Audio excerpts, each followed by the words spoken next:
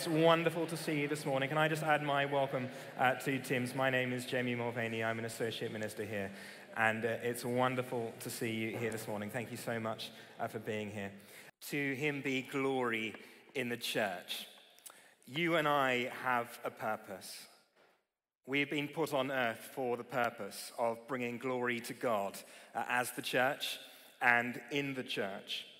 And at our deepest, we all have a longing to feel part of something more and bigger than our own little lives. To not waste our lives on things that don't really matter. So how do we do that? Because somehow Paul, he could be filled with wonder and glory even in prison. And as the church, perhaps we relate more to the idea of prison than to the idea of glory. We can feel captive to the world's priorities and the script that it wants us to live by. I wonder, did you see this week in the Times that someone has developed, just like with COVID, an R rate not for COVID but for the church, and a number over 1, which means more people joining the church, and the church goes viral, and a number under 1, and the church dies off. And you'll see here that they've charted various denominations, including our own, and our demise within 50 years' time from now. I think what this person was trying to do was to make a point about evangelism, but in so doing, they have compared the church to a virus. And I think that's perhaps often the way that it might seem. And far from bringing glory to God, we can appear to be more like a disease. And far from bringing glory to God, we can even be a church that forgets God. In the book of Revelation, Jesus writes to this very same church in Ephesus that they have forsaken their first love.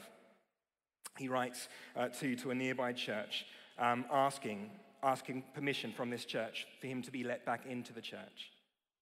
And this is Jesus speaking. And yet, what's on offer to us is glorious. It's what I long for Rupi as a father, just having had Rupert baptized. It's what we long for Daniel. It's what we long for each and every one of us. It's what we long for the church. And the words in this passage are so familiar to many of us. We've prayed them countless times. We've rattled off the grand words. Perhaps as we've scrolled through Instagram, got an endorphin hit by seeing some of these famous words from Ephesians. But if we drill down deeper into this passage, we find something extraordinary. We're like a geologist, sort of investigating an earthquake. And what we see are tectonic plates that are shifting.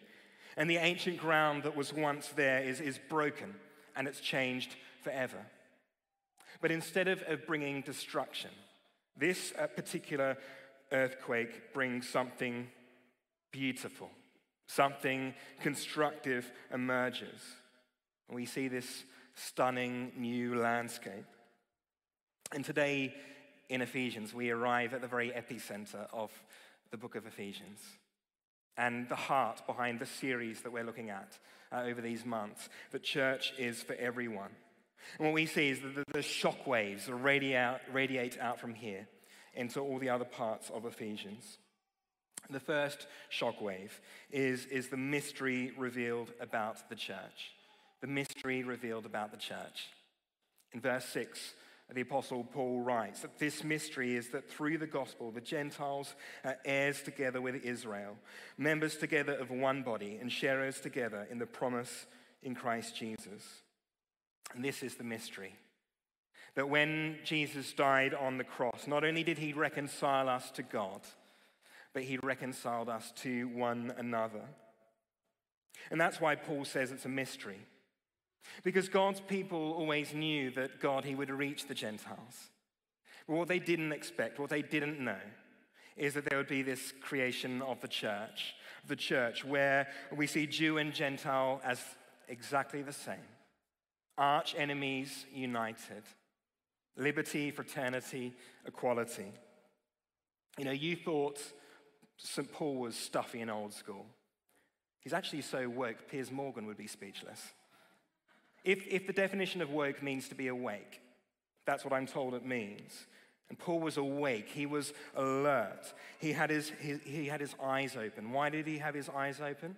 We see in verse 3 that the Holy Spirit had given him revelation. We see in verse 4 that God had given him insight.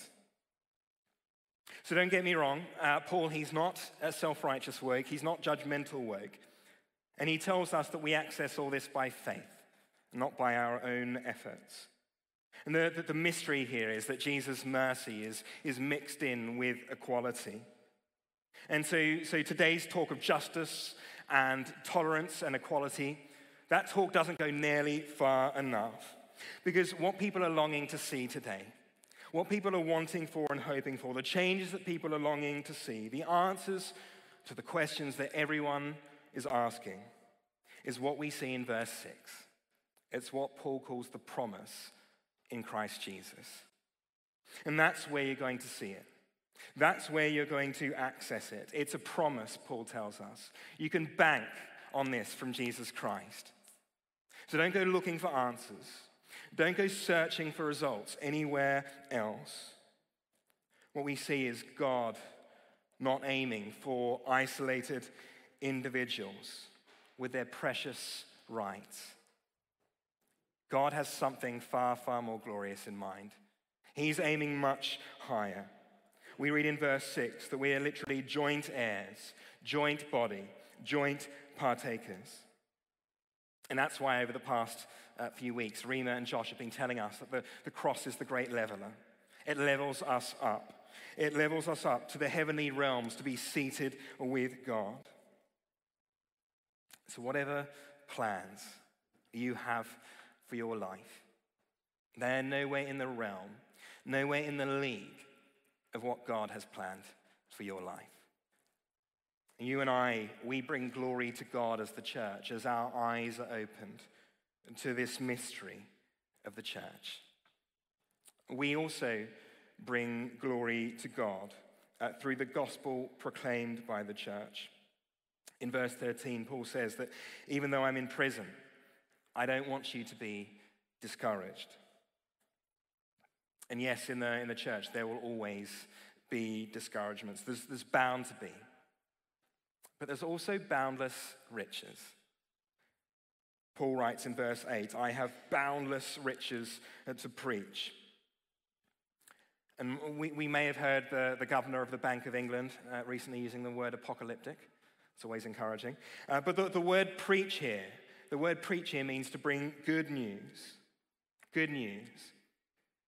And this news doesn't come to us as a faceless notification on our phones. But God has chosen to reveal this mystery through the church, through you and me, that we are the carriers of this message. And Jesus has, for whatever reason, he's set it up that you and I, we embody this. And yes, that's daunting. And you can be like how Paul describes himself in verse 8 as less than the least of all God's people. You can even be like that. When Paul says that, by the way, he's not getting down on himself. But Paul, he's aware of his own sin. And twice in Ephesians, he describes himself with the word ego, aware that he is an apostle. And so Paul, he's not getting down on himself. He's also not walking around with swagger. But he is grounded. He's grounded in knowing his identity, knowing who he is, and knowing the authority that he's been given by Almighty God. He knows that because he's met Jesus Christ. The early church father, St. Irenaeus, he famously said that the glory of God is man fully alive. The glory of God is man fully alive. And it's a wonderful thought. People always leave out the next part of the quote where he says, and that life of man is the vision of God. That life of man is the vision of God. Paul, he has had vision of God.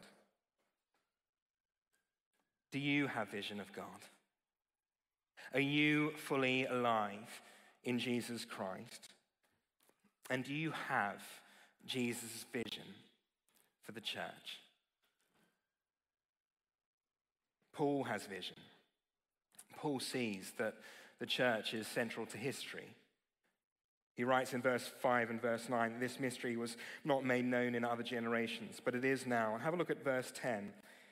Paul writes, his intent was that now, through the church, the manifold wisdom of God should be made known to the rulers and authorities in the heavenly realms, according to his eternal purpose that he accomplished in Christ Jesus our Lord. Paul knows that history is exactly that. It's his story. It's God's story. It's God's story for the world. It's a grand narrative. It's an epic.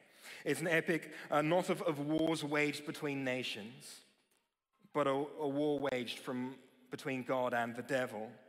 And not of famous kings, but of people from every tribe and every nation, every color and every nationality, filled with the glory of God. So the church is central to history. The church is also central to the gospel. And you can sit on the sidelines and criticize the church. There'll always be plenty to criticize in this life. And sooner or later, you will find in this life, you'll come across Christians who try to impart to you with their wisdom and their knowledge and their opinions about God and the church and the kingdom, with an air of authority and omniscience. But they themselves are not part of a local church. And they have nothing more to learn from you and me. Nothing more to learn about who God is. Don't waste your time. Because the gospel is the message not just of new persons, but of a new people. And the church is intrinsic to the gospel. And the church is non-negotiable for Jesus Christ.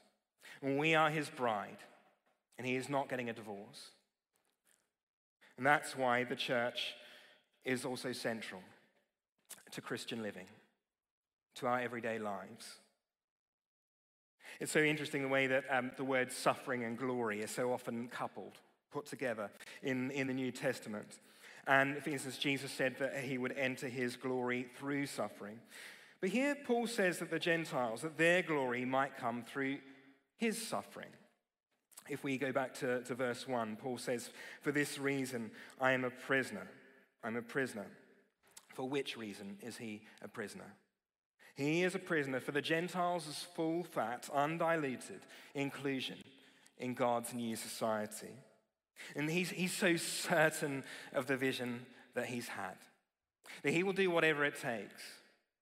He will suffer whatever it costs, pay any price to see this vision become a reality. What are you willing to suffer for? And are you clear? Do you have a vision on what the Holy Spirit is asking you to do in your life? You may have heard me speak recently about some research that Barna did on 18 to 35-year-olds. And in that same research, out of the Christians, they found out that 56% didn't see being part of the church as essential to their faith. So that's the majority. Only 44% saw it as essential. 61% said that they may become more active with the church later in life. And for what Barna very unkindly, uncharitably called the dropouts, the percentage of people who've dropped out of church, that is 57%. And here in the UK, that number goes up to 73%. And actually, at each and every question, at each and every part of this particular survey, the UK performs worse than everyone else, than the average in the world. The church is not very high on the priority list.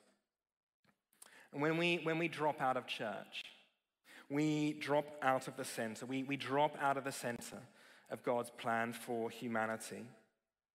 And if the church is central to God's plan for our universe, for eternity, then the church needs to be central to our lives. Is the church central? Is it the center of your diary, of your finances, of your energy? I know so many of you do this incredibly well, but it's a challenge. It's a challenge for all of us. And if you're here this morning and you have baggage from the church, then join the club. But it is not God's will for your life that you would walk around in this life carrying that baggage. Can I urge you to take that baggage to Jesus Christ, to let him deal with it, to let him take it off you, and to take hold of that for which Jesus has taken hold of you. The word glory that we're looking at this morning, the word glory, we're looking at in glory in Greek, but the word for glory in Hebrew means weight. And then the kind of glory that God wants to rest on you is not a weight that is going to weigh you down. It's not a weight that is going to burden you.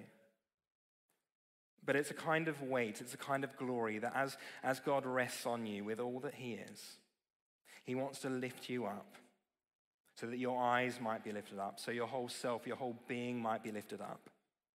And you might be aware of your position in Christ in the heavenly realms.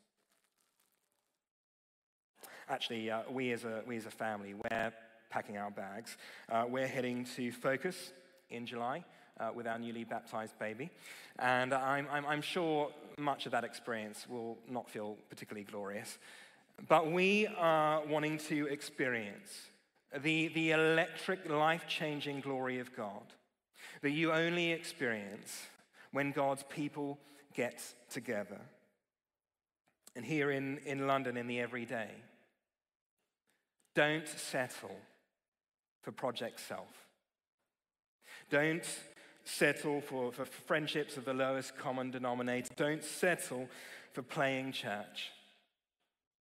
Don't settle for groupings and gatherings that are just an insular Christian ghetto, cold to the world's pain, cold to the world's suffering. But if you and me, if we, like Paul, keep God's vision for the church central to our lives, and a vision for all that the church might be, then you and I will too be ready, like Paul, to suffer. Because we see that the vision is grand and the cost is worth it. Finally, Paul prays this prayer for how the church may glorify God. And it's worth noting that he prays that you being plural, that you, verse 18, you may have power together with all the Lord's holy people to grasp how wide and long and high and deep is the love of Christ, and to know this love that surpasses knowledge, that you may be filled to the measure of all the fullness of God. And so Paul, he prays an impossible prayer. I mean, how do you span the love of God? How do you circumnavigate the love of God? The love so wide, that it welcomes us all, and that it separates our sins as far as the east is from the west. The love so long that it covers us for all of eternity, forever and ever. The love so high that it loves us in a way much higher than our ways, and a love that reaches to the heavens. And a love so deep that loves us to the bottom of our souls and plucks us out of hell. You can measure the love of God. You can measure the love of God in space, because you can measure God's love on a wooden cross. And you can measure God's love in time, because we read in verse 10 that God's eternal purpose entered a very specific time with Jesus dying on the cross. And Paul says that we as the church, we're now in the era, we're now in the age of the church revealing the love of God to the world. But you and I, we can only do that if we do what we read in verse 12. In Jesus and through faith in Jesus, we approach God with freedom and with confidence. Do you see the link there, the connection in verses 20 and 21, that we bring glory to God as we expect great things from God, as we relish in God? That you and I, we get to glory in Christ Jesus. What did the people in Ephesus glory in? Well, they gloried in themselves, they gloried in their success, and they also gloried in the temple of Artemis, one of the seven great wonders of the ancient world. As in, I wonder what happened to the temple of Artemis. But our temple is not in ruins. Because our temple is a dwelling in which God lives by his Holy Spirit. And that's why Paul knows that this impossible prayer is possible. Because the church is where you experience the love of God. And it's where you glory in God and all that he is doing. And so in a nomadic and a transient world of church consumerism, you and I, we can instead be like Paul. We can be rooted and established in God by being rooted and established in the church. And we might be strengthened with power. And God only knows what that will mean. But one thing's for sure, the impact that you and I will have, the impact that we will have, you won't be able to measure it. Not on a Richter scale, not with an R rate or anything like that. Because after all, this is the God of immeasurably more. The God who can do immeasurably more than all we can ask or even imagine, according to his great power that is at work within us, with all his boundless riches. You and I were made for more, immeasurably more. And if God answers this prayer, if God answers this prayer that Paul prays for us, then you and I, we will bring glory to Jesus in the church and as the church. Amen? Amen. Would you like to stand?